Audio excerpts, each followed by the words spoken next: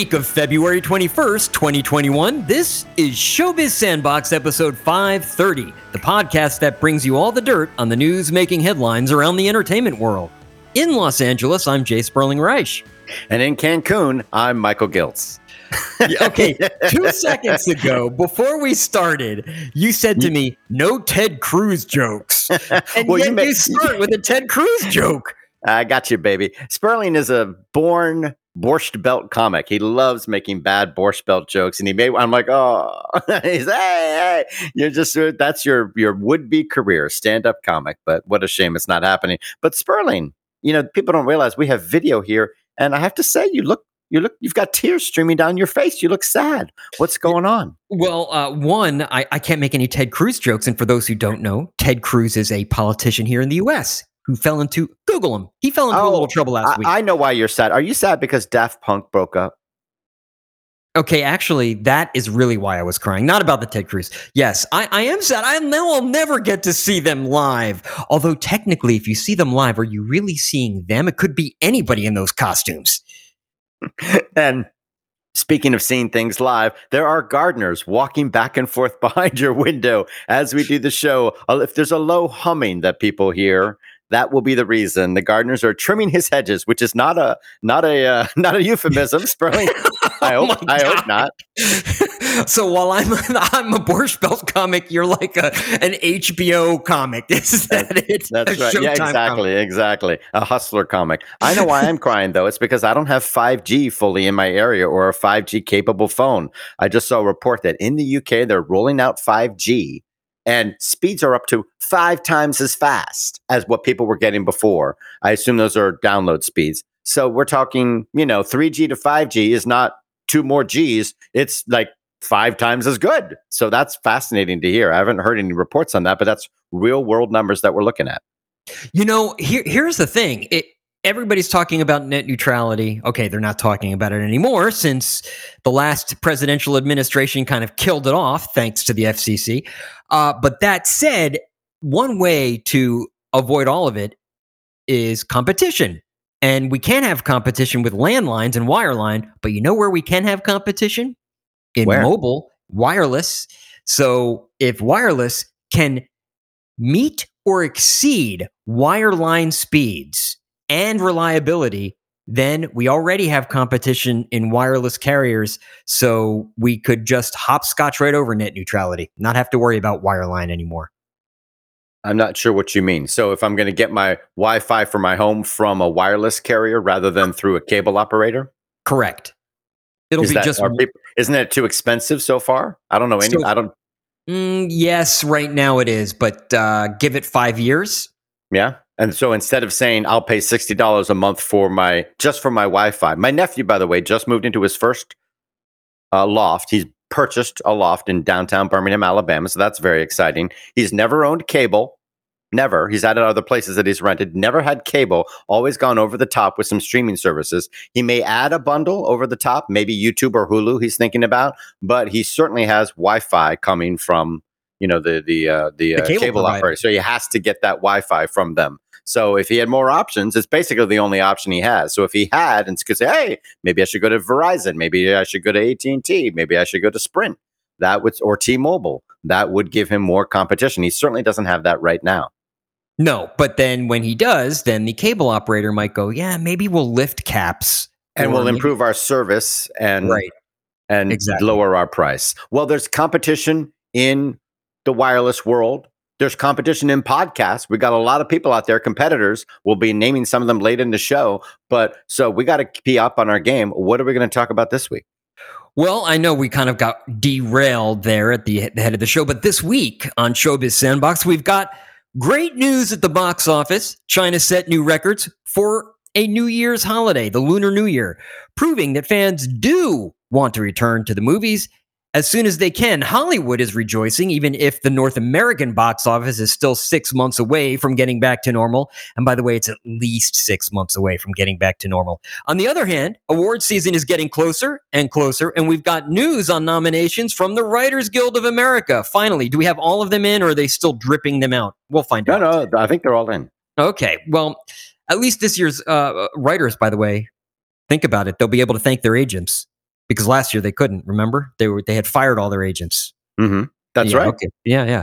On Inside Baseball, we take a quick look at Spotify, which had an earnings call and announced a slew of new initiatives. Apparently, they want to dominate and rule the world. What does that mean for the audio streaming wars? Of course, during Big Deal or Big Whoop, we'll discuss some of the week's top headlines. But first, as always, we turn it over to entertainment journalist extraordinaire Michael Giltz to fill us in on last week's box office. Remember, we cover weeks, not weekends. That's right. We're covering the last 7 days of box office for the week ending February 21st. We pull information from the entgroup.com. That's where we get some China box office news. And then, of course, the trades and everywhere else we can. We do the math, pull it all together. We look at the current totals of a movie. We subtract it from the total worldwide gross from last week, and that's where we come up with our information. So sometimes we're catching smaller markets that we won't get reports on, but they're thrown into that pot for the total worldwide gross, and that's how we make sure we cover as much information from as many parts of the world. Nonetheless, there is confusion sometimes. There's a bit of a disconnect here. China has some bigger grosses for our big movies in China, Hi Mom and Detective Chinatown 3. When we look at Wikipedia, which has pretty good updated information on worldwide grosses and the numbers and other sites, we have a slightly lower gross. We're going to go with the biggest gross that we have because we're assuming that covers more territories and pulls in more information. So as far as we know right now, the number one movie around the world is Hi Mom. This movie really took fire. When the Chinese New Year began, the big movie was Detective Chinatown 3, a massive opening week. Hi Mom did really, really well, and it also got much better reviews and much better word of mouth. Even by Sunday and Monday of the Chinese New Year, we saw that Hi Mom was pulling into first place and really accelerating. Well, that sure is the story this week. Hi Mom is the number one movie around the world. It grossed $511 million this week. So those are big days during the week in China. Monday, Tuesday, Wednesday, Thursday. Everybody's off all week long. Another reason why the movies did so well, it was a holiday, but people were discouraged from traveling. Normally, people would do a great migration, really. No, it's the biggest migration of people in the world for a particular time. Hundreds of millions of people travel home. But that means they're going off into a smaller town because usually the work is in big cities. So they're going to smaller towns with fewer movie theaters, and they're spending a day or two traveling. So because they stayed in place and normally stayed in place in big cities, that meant they were around the big multiplexes. They had extra days on their hand when they weren't traveling and said, I've got an extra 2, 3, 4 days. I'm going to the movies. So Hi Mom was the big winner here. $511 million this week. Detective Chinatown 3, in contrast, made $264 million this week. That's still a ton of money. But that makes Hi Mom the top grossing Chinese film of all time by a female director, Jia Ling. So that's great news for her. The top two movies, according to Ent Group, Hi Mom is at number one grosses with $670.9 million. Right behind that, and I do mean right behind, is Detective Chinatown 3 with $670.8 million. But that's going to take off in the next week or two because Hi Mom is really on fire.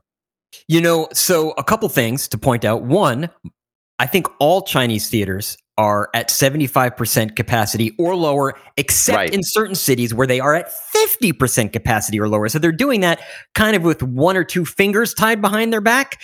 And in Australia, the top 4 movies in Australia are all homegrown Australian movies, except for the 5th movie, Detective Chinatown 3.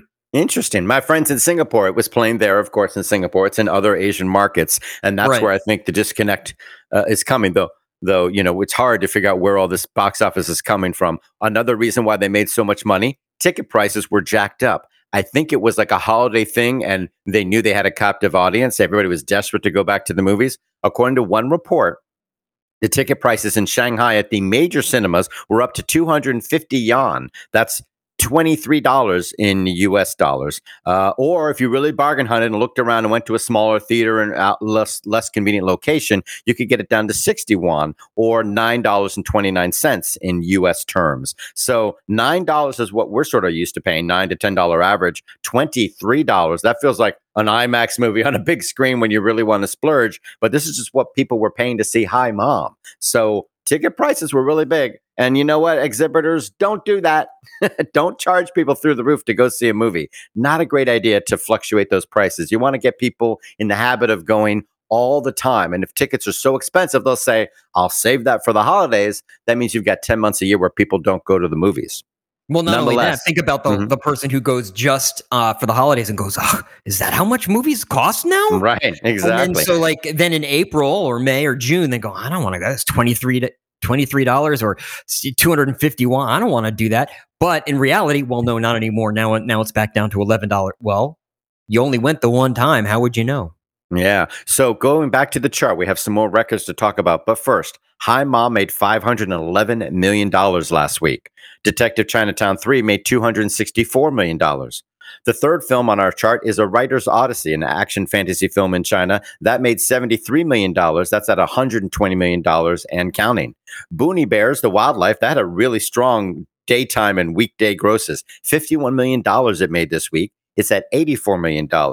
Endgame, the Andy Lau thriller, that had a pretty good full week. It made $34 million after a sort of a weak $12 million opening weekend. It's at $46 million and counting. And the Hollywood Reporter says it's well reviewed. I'm not quite sure why it fell flat on its face to a degree, but they say it's good.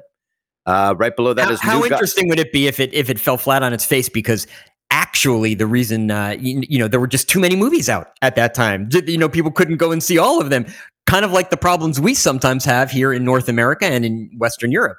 Well, this is the week when you want to release 4 or 5 big movies. I think there's pretty good counter programming. Hi Mom, Detective Chinatown 3 is lighter. I assume Endgame is more of a straight thriller, a kid's film, an animated movie. I feel like it's a good mix. So I don't think that they made a huge problem in terms of counter programming. You can always second guess yourself, but I don't think that's the problem with the movie. But if you're in China and tell us. Yes, you can write to us, dirt@showbizsandbox.com. That's DIRT at showbizsandbox.com. You can call and leave us a voicemail, 888-567-SAND. That is 888-567-7263. We're also on Twitter, at showbizsandbox is our handle.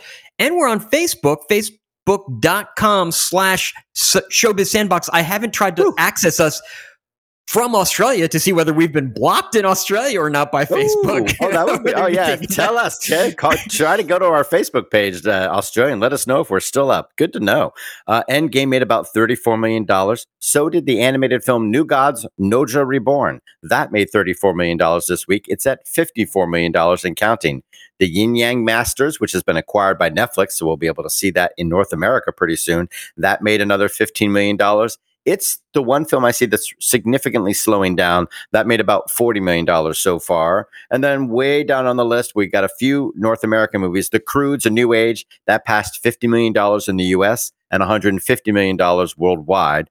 The Denzel Washington flick, The Little Things, that's at $20 million worldwide. That's pretty good. And Judas and the Black Messiah, that made $1 million. That's at $3.4 million and counting. Good numbers for an art house film, especially one that's available online for people to watch. And then Robin Wright's directorial debut, Land, that had a good second week. That made another $500,000. It's at $1.6 million and counting. Those are good numbers when you're looking at a small art house film, though that one is on quite a few screens. And speaking of screens, the live action animated hybrid Tom and Jerry is the first non-Chinese film that will be opening up since the new year. That will be opening up right away on February 26th. But we mentioned some records. China had the record single day gross in one market for all the movies. In one day, they grossed $263 million. A record 3-day weekend, Friday through Sunday, the biggest of all time in China, and I think perhaps the world, but I'm not sure about that.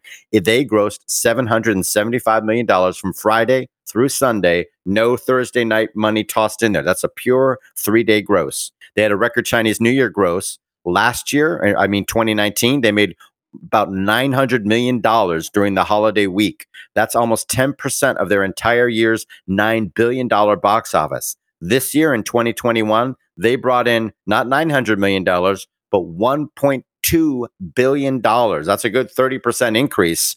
That's a big jump. They have also had about a 9% increase in screen count to 75,000 screens in China. You got more screens, you got more chances to make a lot of money. There's good news out of the UK, though, isn't there? Yes, well, supposedly May 17th is the date that cinemas will reopen. Not confirmed yet. Tentatively. Yeah, not totally confirmed yet, and we'll see if that date holds. Hopefully, it will. But I think they're beginning to look at the spring and the summer, and the government realizes that you have to start opening some of these businesses up earlier than the summer if they're going to do any business during the summer, which is very true. Well, one movie is not on our list, and that is Nomadland. That movie expanded to 1,100 screens. It comes from Searchlight, a division of Disney, because Disney bought up a bunch of properties owned by 20th Century Fox. So they're now the owners of Searchlight, but it was Searchlight's decision not to release screen gross information. So I think it's a big mistake, Sperling. This movie wants to be an Oscar hopeful, and I know that the news is always going to have an asterisk by it because we're in weird times. But do you think they gain anything by hiding the numbers? No, I don't think they gain anything. I think they don't want to upset exhibitors because remember this opened day and date on Hulu and in movie theaters. So I don't think they want to really broadcast out whether it's working or not to other distributors, but we wouldn't know the Hulu and we wouldn't know the online information anyway. All we would see is the box office grosses, right? But if the box office grosses would actually signal some information, some intelligence to other distributors, not exhibitors, not movie theater owners, but to distributors themselves. So they're not only kind of blocking it from the press, which is what Pamela McClintock's story in The Hollywood Reporter, which is what you're referencing there, is kind of highlighting. But they're also blocking it from other distributors. So if you're Sony or you're Paramount, you don't know what Nomadland did. That's the main thing that they're talking about here, right? Warner Brothers and Sony are really holding things close to the vest. On Sunday, they release information to the media, but they don't want people to be able to see day in and day out what it's making, what the big screen count is. That's what everybody's had an open book for years now. And you can go to ComScore if you're paying the money, and you can see what's doing what where. And that's the information they don't want to get out anymore. But they're also not even releasing the Sunday info. They're not even telling us that it grossed $500,000, which is what we believe happened. Yes, and I don't believe, by the way, that would put it on your list for this week. Right. Okay. Oh, well, sure. Yeah, I mean, I would agree with you. I don't think they're even going to release that information. Usually they'll do it when there's the studio reported, what they call the actuals, come out on Monday. Or Monday, yeah. On Monday, yeah. I'll get an email round about 1:00 today on Monday, and it will have the actuals, what actually is being reported to the studios. Well, Universal and Disney and Paramount continue to be forthcoming. Searchlight's decision was its own. Warner Brothers and Sony are releasing information when they want to the press, but there's a lot of blank spaces on our movie box office right now. And if you're trying to promote a movie, I just don't think it's a good idea. I don't think anybody gains anything by hiding information. Well, you said what? Nomadland was on 1,100 screens, and it made $500,000. Well, we're not sure, but I think somebody said that's what it might have grossed if it come out. But I might be conflating that with Land, which did make $500,000. No, I think you're absolutely right. If I'm not mistaken, okay. I saw that in the piece as well. But then you also, I guess, think about it this way: you've got you've got another film, The Mauritanian, which was released by STX, and that movie. And I'm just trying to pull it up here. I think it also made $145,000. Now you'd think, well, that's not. Why are you trying to equate those? $135,000 this weekend, but it's only on like 100 screens, not even. We really made that much. 287 select theaters. It made $135,000. So when you think about it, there's such a huge gap between 287 screens and 1,100 screens, and yet it doesn't seem like there's that much of a gap between $135,000 and $500,000. Yeah, but we understand it. Some are available online. Some are, they could be purchased or bought or rented or screened, and we understand this. Everything's going to have an asterisk, but hiding info doesn't help you. People are not talking about your movie. They can always put everything in context and say, we don't know. It could be the biggest number one movie on streaming right now. True. We don't know. I saw a movie called Crisis this past week. It's the movie starring Gary Oldman, Armie Hammer, and Evangeline Lilly. It opens February 26th from Quiver Distribution. I'm wondering, will they give, they're a smaller distributor, and I noticed that STX was very quick yesterday, 9:16 a.m., They sent an email with their numbers. I'm wondering if Quiver will do the same. Gary Oldman, he's a big star. Well, if they only benefit from the reporting and the information. People know the movie is out. But if they only do it when they like the numbers, that's also a problem. So we'll have to keep an eye on that. But Nomadland is one of the Oscar hopefuls, and it got some good news this week, didn't it, from the WGA? No, it didn't. No, it didn't. I beg your pardon. I was going to say, here's the interesting thing about Nomadland. I this past week had kept CNN on in the background a couple days. They advertised Nomadland appearing on Hulu, by the way. And by the way, some select theaters. They would very quietly mention at the end, some select. But it was a Hulu ad, effectively. Well, sure. Every commercial break, they would have an ad for Nomadland. Man, but I love that information. I'd love to know what it's doing. So there are nominees for the WGAs. These are coming out the week before the Golden Globes are announced on Sunday, February 28th. We'll have the Golden Globes. So it's all part of that momentum towards Oscar season. But you won't hear about First Cow or Never, Rarely, Sometimes, Always. Those were not included in the nominees. Other movies simply weren't eligible. That includes Minari, Nomadland, The Father. So those movies are simply not eligible for the WGA for various reasons. The biggest news, I think, came in docs. But what were the nominees for Best Original Screenplay?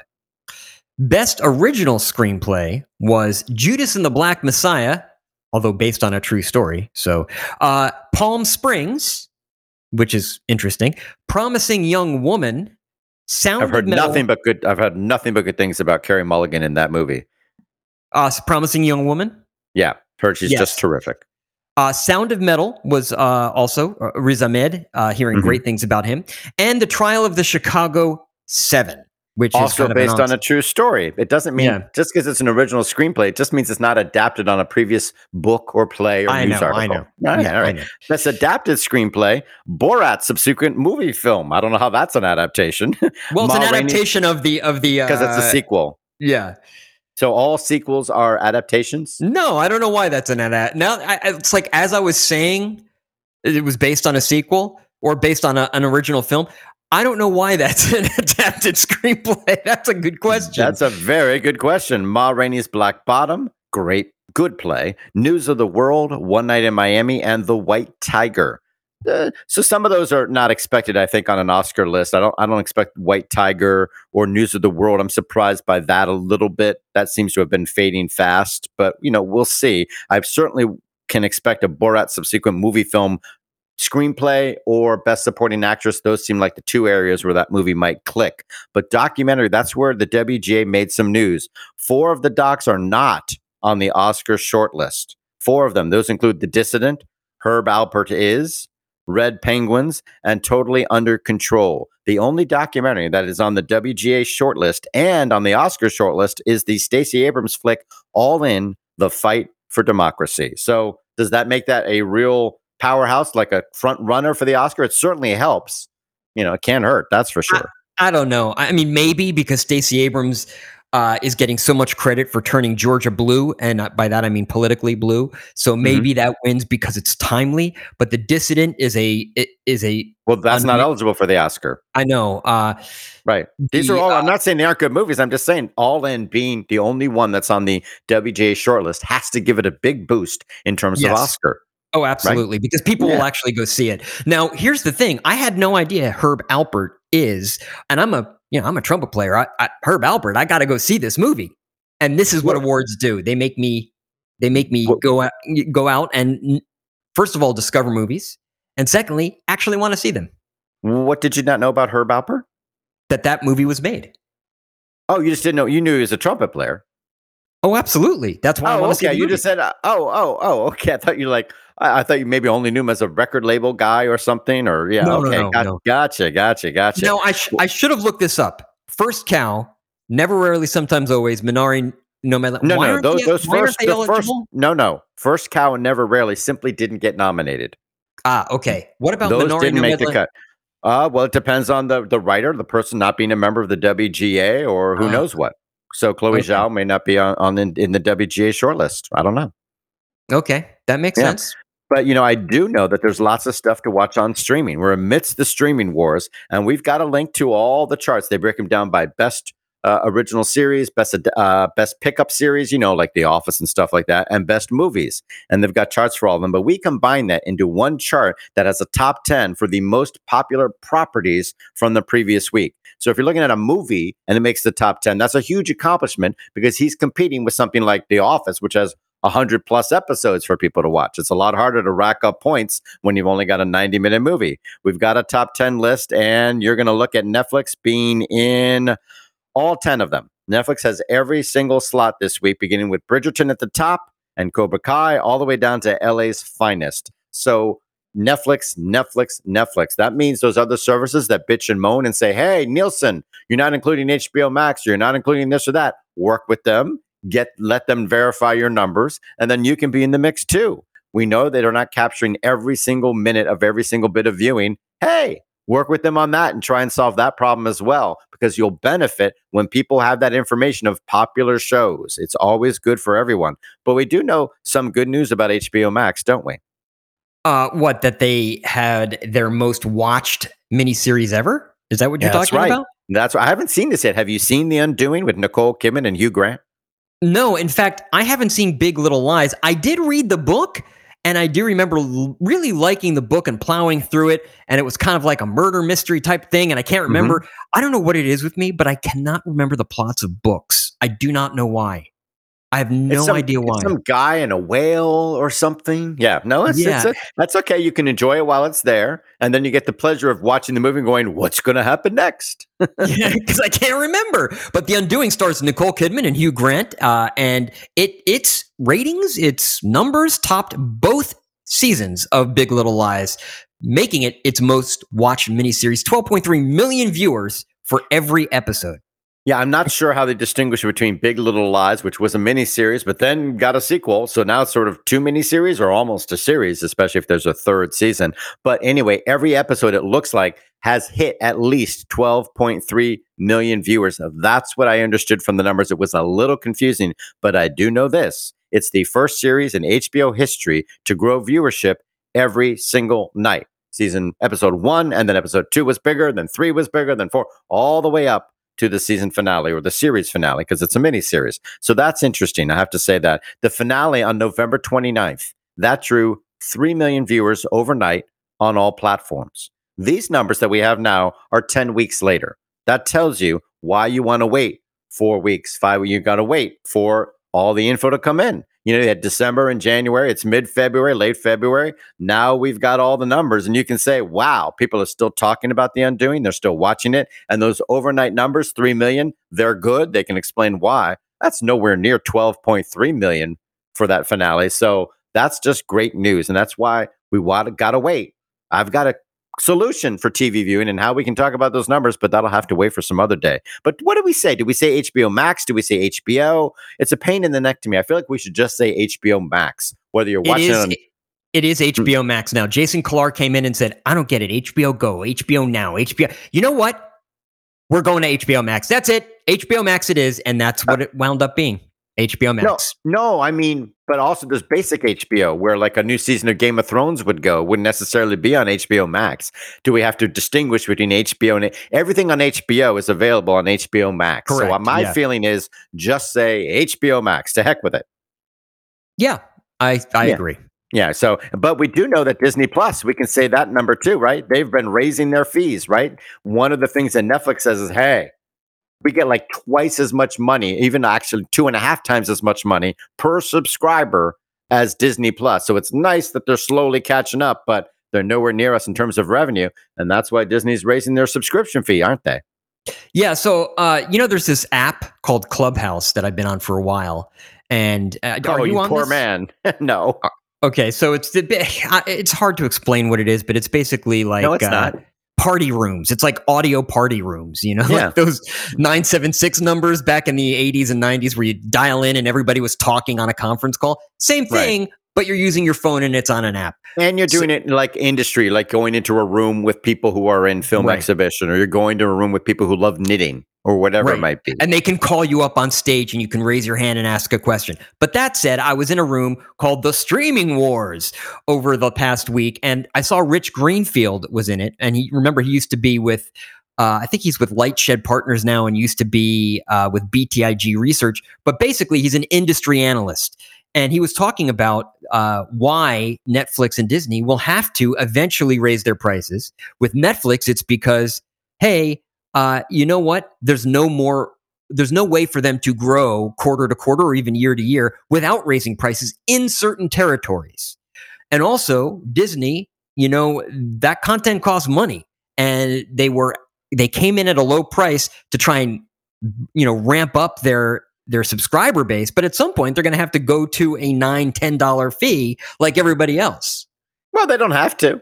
They could be happy with an $8 fee or a $7 fee. It just depends on, and they won't do that in every part of the world. Correct. But yeah, they brought in a low number to say we got to catch up with Netflix. We're going to have great stuff right off the bat, and it's going to be this juicy catalog of all the Marvel movies, all the Star Wars movies, and all the classic Disney family friendly content.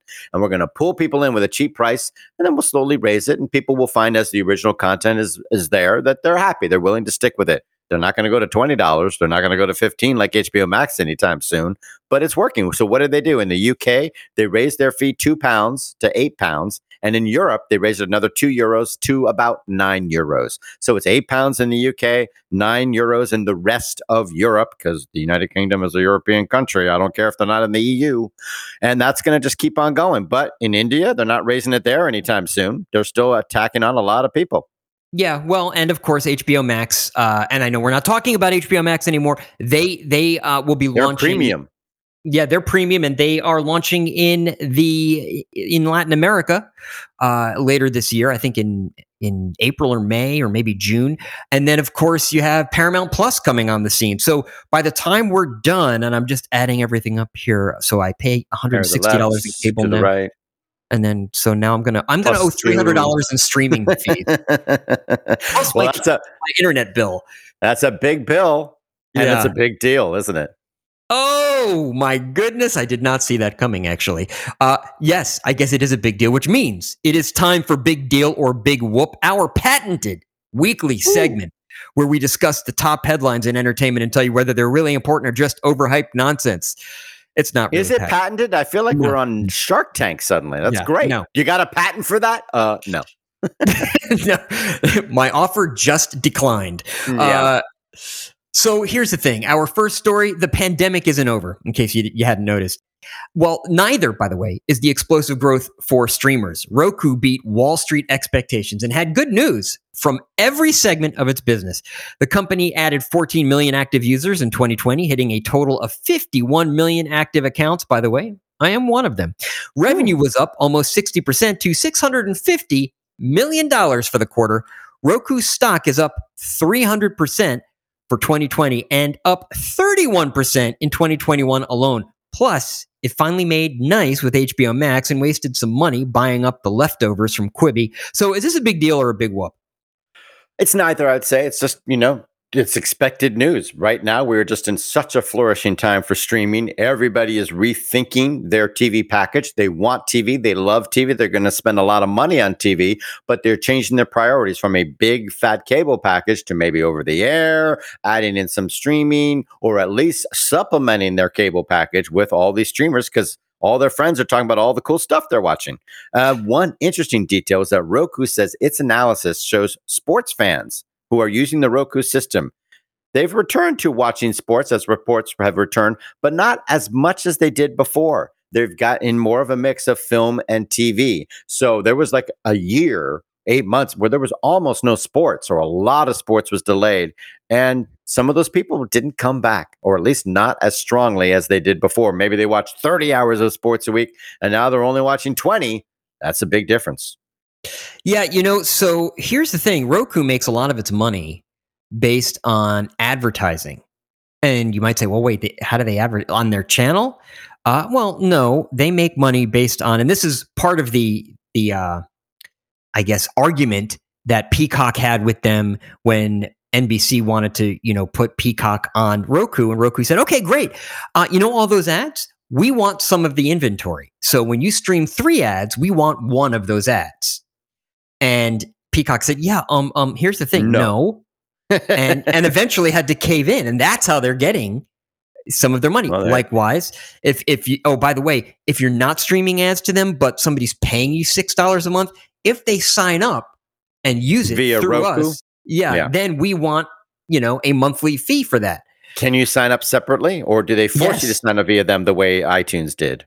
Nope. No, you can sign up separately. Okay, good to know. So, but streaming is where it's at. In fact, the BBC knows that. You know how I know? Mm-hmm. Oh. Well, the BBC is launching a new streaming service. That's how I know. But don't worry, by the way, if you subscribe to BritBox, the collaboration between the BBC and ITV, if you subscribe, don't worry. This is an entirely different service. BBC Select will draw on the the non-fiction programming of the UK news outlets, including original documentaries, nature shows, and more.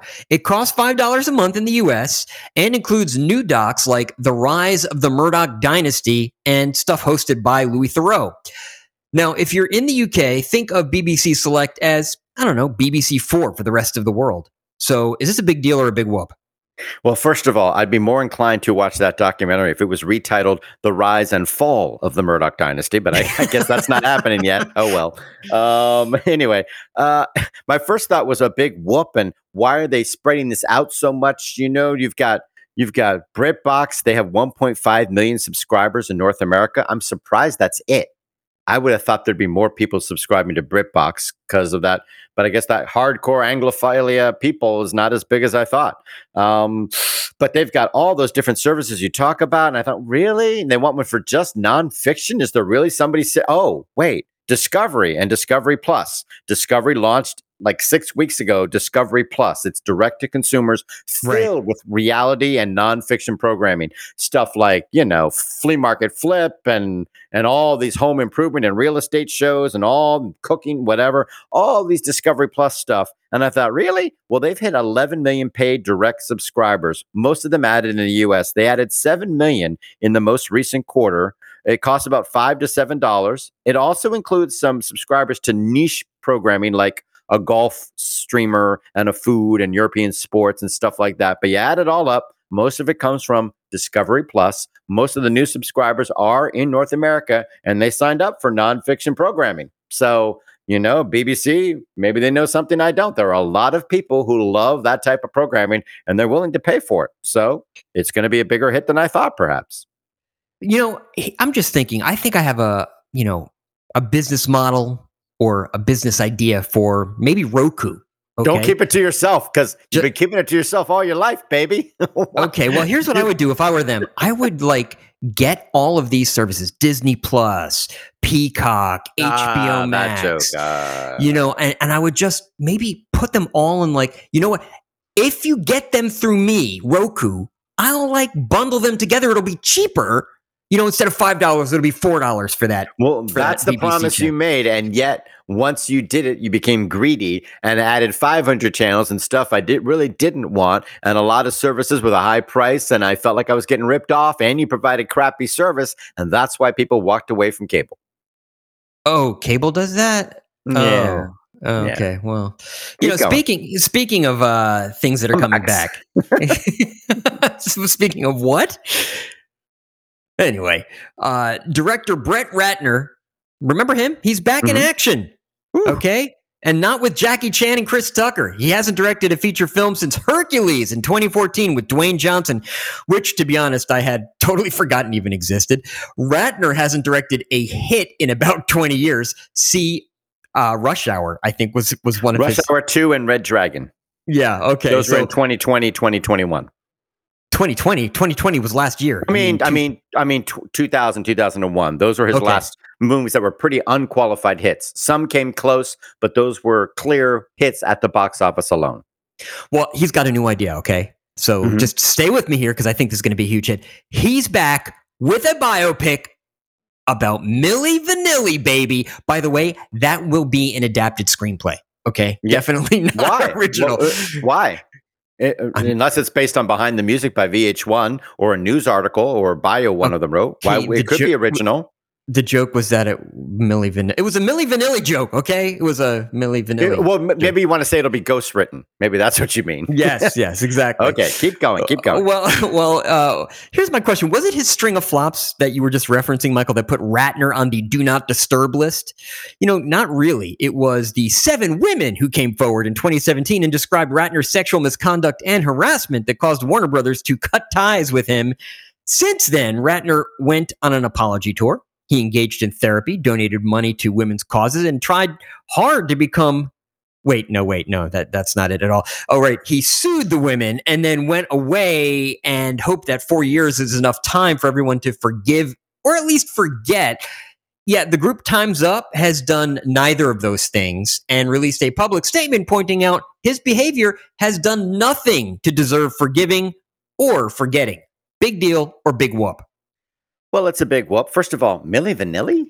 Now, I can see a movie, a comic film being made out of their crazy story. These 2 guys who they're poor, desperately poor, and they just want to be stars. And this guy takes them and they can't sing at all. But for some reason, he keeps them as his front duo and gets studio singers to pump up the vocals. They don't even sing on their debut album, and they win the Grammy for Best New Artist, and they got to give I can imagine some sort of black comedy being created out of that.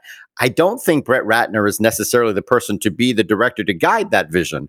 The stuff he's done doesn't say, cynical black humor, sort of whatever we're looking at thing here. I don't see his sensibility making any sense of Milli Vanilli at all. But of course, he hasn't really ever made a good movie. So, why nitpick? Well, in my mind, maybe Rush Hour was okay. It had, I thought, a little overpraised, but still was amiable. I think that's the best phrase for that. But he did make money for people once upon a time. It's been a while. And you know what? Hollywood's ready to forgive and forget if they can make money off of you. But if they can't make money off of you and people are going to give them grief for it and they may lose some other business, they're not going to be so eager. So he's making this with a small company. Unless he can somehow get it out there, make a really good movie, or at least make money on it, I don't think it's going to make a difference for him. The rest of Hollywood, I don't think, why bother? He hasn't had a hit in 20 years. Why would you risk it? What's interesting is that there is a willingness to say, okay, it's been 4 years. And guess what? In that 4 years, you did X, Y, and Z to help redeem yourself. He didn't do anything. Right. Yeah, exactly. That there is this, because there's, everybody's talking about cancel culture these days. I think our last show was about cancel culture. And, at least there seems to be some willingness on... A lot of willingness. Mel Gibson is working. Good point. Touche. Yeah, Woody Allen's making movies. People are always willing to work with you. Maybe not anymore after this past weekend and Farrow versus Allen, or Allen versus whatever. Yeah, I would buy it more if they had done a better job of trying to pretend to look at the other side, or look at a more. These were not challenging. They just presented her side.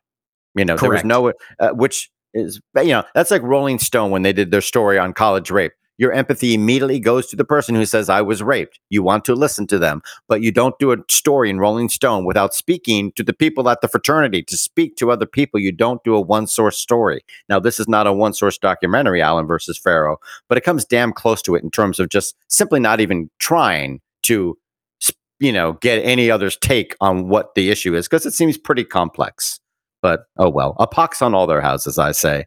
But yeah, Brett Ratner, he might say, I have nothing to make do. I have nothing to make up for. I'm sure he denied it at the time. Perhaps he still does. I assume he still does. So he might very well say, well, what am I supposed to go on an apology tour for? I didn't do anything. But when 7 women come forward, the weight of evidence is so great that I'm sorry. There are not 7 different women looking to bring Brett Ratner down. He is a person who has issues and needs to deal with them, and he didn't do it. And Hollywood may try to forget, but not when other people are paying attention. That sounds a little bit insidery to me. Just common sense, but it is time for Inside Baseball, isn't it? What happens in Inside Baseball? Well, there are these 4 pillows on the ground, and when you hit the ball, if you hit it, you hit it, and then you run to the first pillow, which is off to a person's right. And then, if you strike out, do you move on to the next joke, or do you just tell us what happens in Inside Baseball? Okay. Well, Inside Baseball is our segment where we analyze some of the headlines that have the entertainment industry buzzing. We'll explain what they mean for the business, and more importantly, how they affect you. Yeah, today on Inside Baseball, we're going to look at Spotify because they're having a earnings call right now and releasing a lot of information. I don't know if we've got the latest info. Have they told us what this new service will cost? There's a hi-fi service coming, but anyway, video streamers are multiplying, and along with it, the need to subscribe to multiple outlets to get everything you want: Hulu, Peacock, HBO Max, Disney, Netflix. All right, that hasn't been the case with music and podcasts. By and large, the major music streamers all offered the same content. They tried every once in a while to do some exclusive, but that just sort of annoyed fans. And if you want to check out a podcast like ours, you can usually find it everywhere that podcasts are offered. No more. Podcast exclusives are driving traffic, and they're only going to grow. Case in point, Spotify. If you want to hear Joe Rogan, you got to go to Spotify. If you want to hear a new podcast with Barack Obama and Bruce Springsteen sitting together like buddies chatting about stuff, you got to go to Spotify. They're launching a new podcast called Renegades, Born in the USA, and they talk about stuff like race and fatherhood and manhood. It's just the two of them, Bruce and Barack, talking. They became friends in 2008 when Springsteen endorsed Obama, and now they're launching a podcast, and Spotify has it exclusively, and they've announced a stream of other stuff. DC Comics, for example. What's going on there? Sorry, I was looking up the Spotify news. DC Comics. Spotify is, as you mentioned, Michael. They have a deal with DC, and the company That's already has a bunch of superhero shows happening. Think of them as like radio shows on demand, like the old, like in 19. History repeats itself. We're all going to be sitting around the Spotify, not the radio, listening to Superman and whether he can save the day. And by the way, they like what they're seeing with this DC deal. So the number of shows is going to grow on Spotify. Now, DC is committing to original audio series built around, guess what? Superman, Wonder Woman, and the Joker, among others. Here's my question. How does that dance that Joaquin Phoenix did as the Joker translate in audio only? But anyway, those are the crown jewels of DC, so we'll see what happens. That's right. And that's the DC world. They haven't made a deal with Marvel, though I imagine they'd like to, but they've done the next best things. Spotify announced a deal with the Russo brothers to create original content podcasts built around storytelling. So again, we're talking about fictional podcasts, not news or the stories of what's happening in the comic book world, but podcasts with stories in them. It's not a deal involving Marvel characters, but the Russo brothers are perhaps, the next best thing since they directed the Avengers movies, including the highest grossing flick of all time. Why? Why is all this happening? Why are they doing all these original podcasts? Well, because they need ads, and if you listen to podcasts, you're not listening to. Well, then every hour that I listen to a podcast, I can't listen to music, and when I listen to, wait a second, I just did the math on this. If I'm not listening to music, they're not paying royalties on that music. That's which right. Means, oh yes, it's probably cheaper to pay for the podcast. Spotify is still losing money. They're spending a lot of money and they're losing a lot of money quarter to quarter. They have never been profitable. They like the trend they're doing in, and people let them get away with it. Amazon did it for a long time till they became profitable. Spotify's hoping to pull off the same trick. So if they get more podcasts and more people listening to books and audiobooks and podcasts and radio shows, they have to pay out fewer and fewer royalties for all the music listening. I looked around and I couldn't figure out who owns these podcasts. When they're all is said and done, will it be owned by a company between Spotify and DC, or is it owned by DC alone ultimately, or is it owned by Spotify alone? You got 100 episodes of Superman. Ultimately, who's going to be the owner? I couldn't figure that out. I'm imagining it's maybe co-owned or I don't know. I'd love to figure that out. If anybody knows, tell us. But there was some other interesting information. They say that in 2002, there were about 30,000 albums released in North America. In 2020, there were 1.8 million albums released in the U.S. on Spotify alone. It was on all the major streamers, but basically it doesn't include stuff that may be on Bandcamp exclusively, but all the albums posted everywhere on all the big streamers. Over almost 2 million albums were released in 2020. We could put out an album. It's that easy to do, just like we're putting out a podcast. That's a lot of stuff. And they've said they paid out $5 billion in royalties in 2020. That's one reason they're losing money. They like to see that number go down.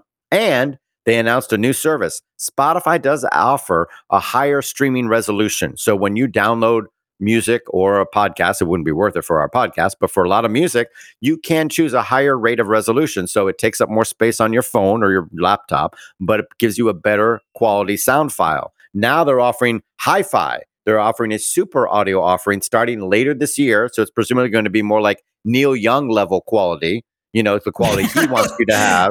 The quality that he said, well said. And I love the idea. I just have a small phone with a small hard drive. So I need a much bigger phone so I can handle downloading, 50 or 100 albums at a time with that much bigger size. So I'm excited to hear about that. I'm kind of the target audience. I love hi-fi. I do want much better quality for even though I'm going to play it through car speakers or just through headphones, I want that better file to start with. So that'll be another interesting offering that they're making. They're not forgetting that most of their audience is listening to music most of the time.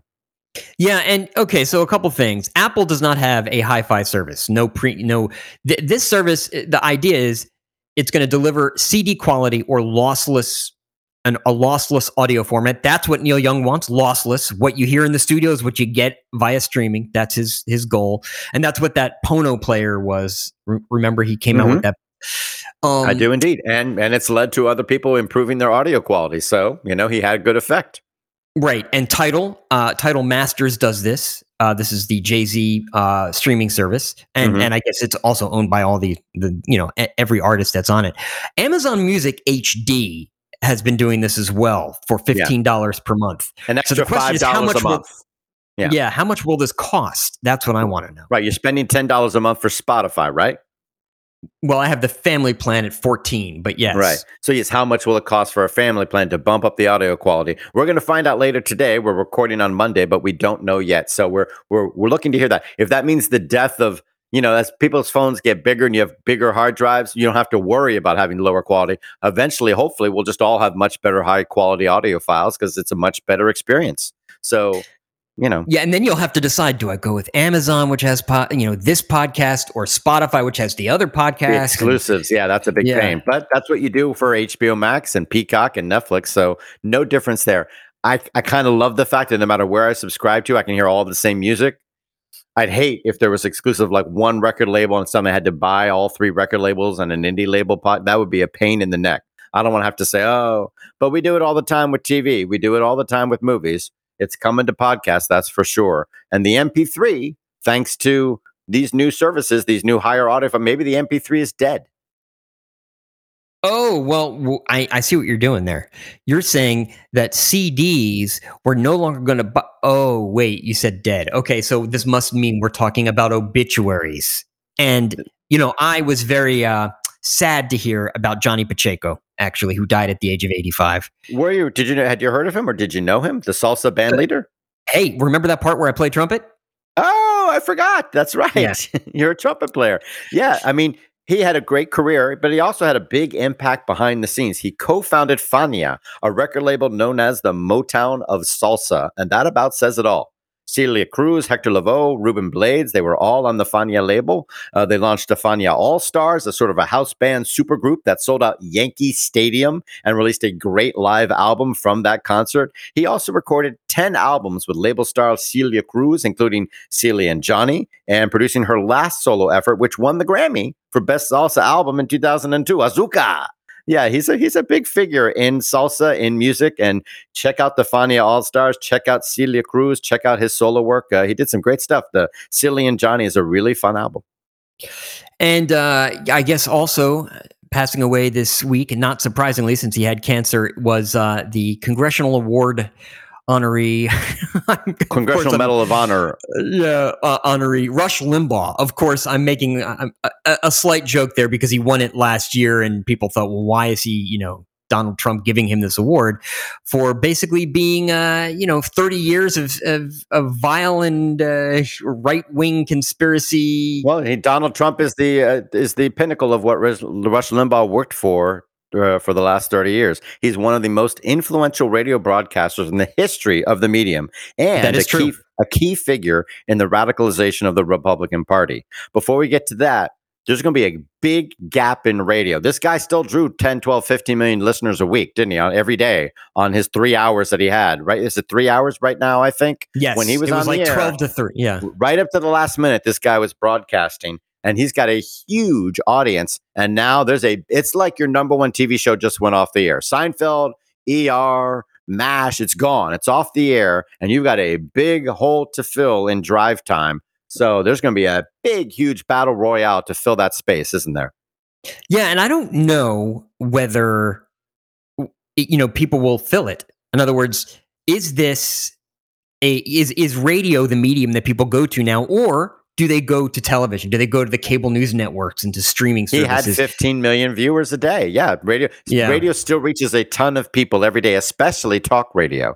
There's a little bit, but even music in diners and public places and other stuff, and people when they commute, they reach a lot of people on radio. And now, of course, you can hear these radio talk shows while you're jogging or whatever on your phone or on a podcast version. But no, radio reaches a ton of people. We've done the numbers before. I don't have them right off the top of my head, but radio reaches a big chunk of America every single day. It's still a very good medium in terms of advertising. You get a lot of trapped people in their cars. You get people in a diner. You get people in restaurants and stores and malls, and they're hearing radio music all the time. So it's still a big audience. I mean, he had 50 million people listening a couple weeks ago. So that's clearly an audience there ready to be served. So there's going to be a lot of like daytime with Oprah leaves. There's going to be a lot of people filling that gap, like Judge Judy.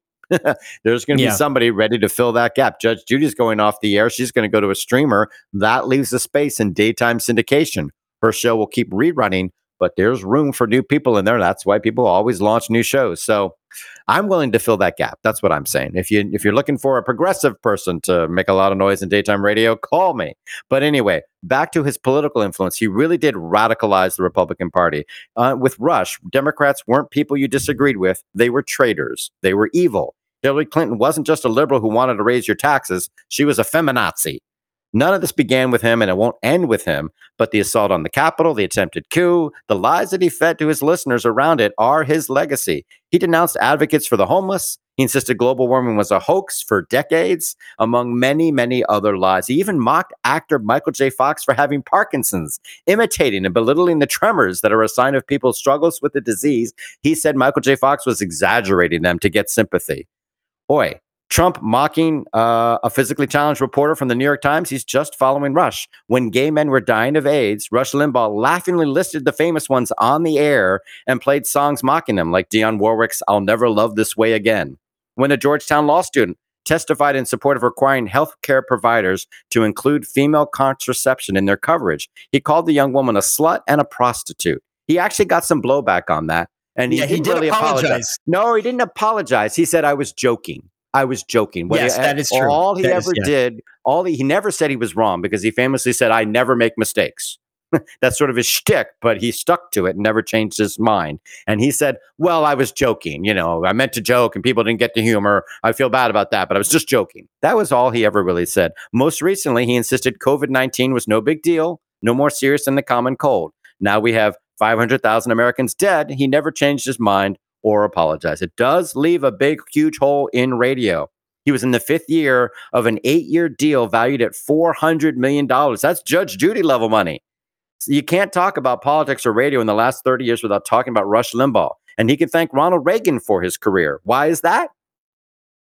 Well, didn't Reagan give him his first opportunity? The Fairness Doctrine in 1987. When Ronald Reagan repealed the Fairness Doctrine, Rush said it was like being unshackled. Media outlets were no longer required to include responses for controversial opinions. So he was like, great, I can say whatever I want. I don't have to waste time bringing in somebody else on the air to give their point of view. Who needs that? So and that actually led to the rise of cable news, the Fox News whole mantra, which and MSNBC. It can be done responsibly. Correct. Yeah. That said, there a lot of people fault the Fairness Doctrine for various things. They say, look, we do need something, maybe not the Fairness Doctrine. Mm-hmm. And today, I think there's probably a legal argument that it's complicated, but that, there are so many ways of gathering news and information that you can argue, well, heck, if you want your information, you can get it easily. It's not 3 networks with a lot of power. That's true. However, when the information going out to the public is demonstrably wrong and damaging and keeping people from, dying, because they're not getting accurate information on COVID-19. You do have a lot of countries like the UK and Canada and Germany and elsewhere saying, no, you're not allowed to go on the air and literally spread lies and misinformation when you're pretending to be a news source. You can't do that. They won't let you. They took Fox News off the air. So there are other ways of doing it, though, how we see it in the U.S. Rush Limbaugh had lung cancer. He got it a year ago. We said, look, that's too bad. We're glad he gets the health care. He can afford the best health care in the world. So that was good. Didn't want him to suffer. Sorry for any family and friends who actually knew him. But that doesn't mean when he dies, you have to pretend that what he did wasn't impactful and ugly and nasty, because that's the career he had. He never showed any courtesy or respect to anybody else for 30 years. We don't need to, dance on his grave, but we don't need to soft soap his record either. It was an ugly, ugly record, and it's done a lot of damage. And he started out in baseball. That's what I was looking up when you asked me that question about. Oh, yeah? Yeah, he also did radio DJs. He was like introducing Stevie Wonder and stuff like that. I didn't know he did baseball play-by-play. I know he loved football. Of course, no, he wasn't play-by-play. He was doing like the media. He was like the press. He was doing he was with the Cardinals in like 1980. Oh, that's true. He was working not as a radio guy, right? Yeah, correct. Oh, right. And he loved football, and he tried. He was on the air Monday Night Football for a hot minute, but that didn't quite work well any more than Dennis Miller did. So, oh well. Sorry for his family and friends. Not happy when anybody dies, but not going to bemoan the ugly career that he right up to the end. He was telling people that the election was stolen. The fascinating thing that I didn't take full credit for was some people say he didn't really change the Republican Party in terms of their policies. He radicalized the party and made it much more violent and negative and filled with lies and conspiracies. But the one area where he really changed the Republican Party's policies was climate crisis, because he made that a litmus test. If you didn't say the climate crisis was a joke and a lie, you weren't a real Republican. We had George W. Bush, bringing wind farms to Texas. You had people making deals to say, hey, we got to deal with this and making reasonable things, looking at cap and trade and other things. And Rush Limbaugh, almost single-handedly, really made that a third rail for the Russian party. Just like you're an idiot if you try to destroy Russian Social party? Security. You mean the Republican Party? The Republican Party, not the Russian. Right. They made it a third rail for the Republican Party. And just like you don't want to touch Social Security unless you're an idiot, if you're a Republican, you could not for a second say anything like, well, I don't know, maybe there's nothing to be lost by having more green energy. You couldn't even say that, because he would come down on you like a ton of bricks. And he really radicalized the Republican Party in terms of the climate crisis. We're going to deal with that impact for decades to come. Look at Texas. Well, I was going to say, let's end where we began. And that is with Ted Cruz saying, that he's, Ted Cruz, a climate change denier. Let's put it that way. And we saw Fox News distancing themselves from Trump, but they just signed a big new contract with Tucker Carlson, their most popular host and a student of Rush in every sense of the word. He's going to have podcasts and videos and his show. Even though you saw advertisers walking away from it, Fox News sees value in having him on the air and having his content in their podcast services and their streaming services, Fox America, whatever that's called, that streaming service that they can sell to you directly. There's going to be a Fox lot. Nation. Fox Nation. A lot of Tucker is going to be on there and in their podcast services, and they see the value of that, even if he's not pulling in advertising dollars like he was before. So Rush lives on. And our podcast lives on. Yeah. Okay. I was like, well, how do I transition? Yes, it is the end of this week's episode. You can subscribe to us on iTunes, the Google Play Store. It's not the Google Play Store anymore. It's like Google something. I don't know what it's called now. It's like the Google Podcast. They'll figure it out. Microsoft Marketplace, Stitcher, we're even on Spotify. We're helping Spotify not pay royalties for music. Okay. That's what they asked us, can you make a podcast weekly so that people can listen to it and then we won't have to pay royalties? And make it long. We said yes. Make it long. Make it 4 hours long. And we said, look, we can really only do an hour and a half. Okay. So in any case, subscribe to us, rate and review us on any one of those podcast aggregators. It does help us out when you do. You can, find that information on ways to subscribe to us on our website, showbizsandbox.com. That's where you'll find links to all of the stories we've discussed on today's episode. And ways to contact us. dirt@showbizsandbox.com is our email address. That's DIRT@showbizsandbox.com. You can call and leave us a voicemail. The number to call is 888-567-SAND. That is 888-567-7263. We're on Twitter @ShowbizSandbox is our handle. We're also on Facebook. Facebook.com/ShowbizSandbox is where you can like our Facebook page. Unless apparently you're in Australia. Maybe you can or maybe you can't. I don't know. Maybe we didn't even touch on that this week. We probably should have. In any case, again, all of that information is on our website, showbizsandbox.com. The music that you hear at the beginning and end of each show is by the popular indie rock group MGMT. They can be found on their own website, whoismgmt.com. Michael Giltz has a website where some of his coverage of the entertainment industry is aggregated. Every week it's something new and exciting. What is it this week, Michael? This week it's box office grosses are freeadvertising.com. That's really long. So, maybe if you just go to Michael Giltz, it is good advice. Yeah. MichaelGiltz.com is also another place where you can find that work. Some of my work can be found on celluloidjunkie.com. Until next week, play nice.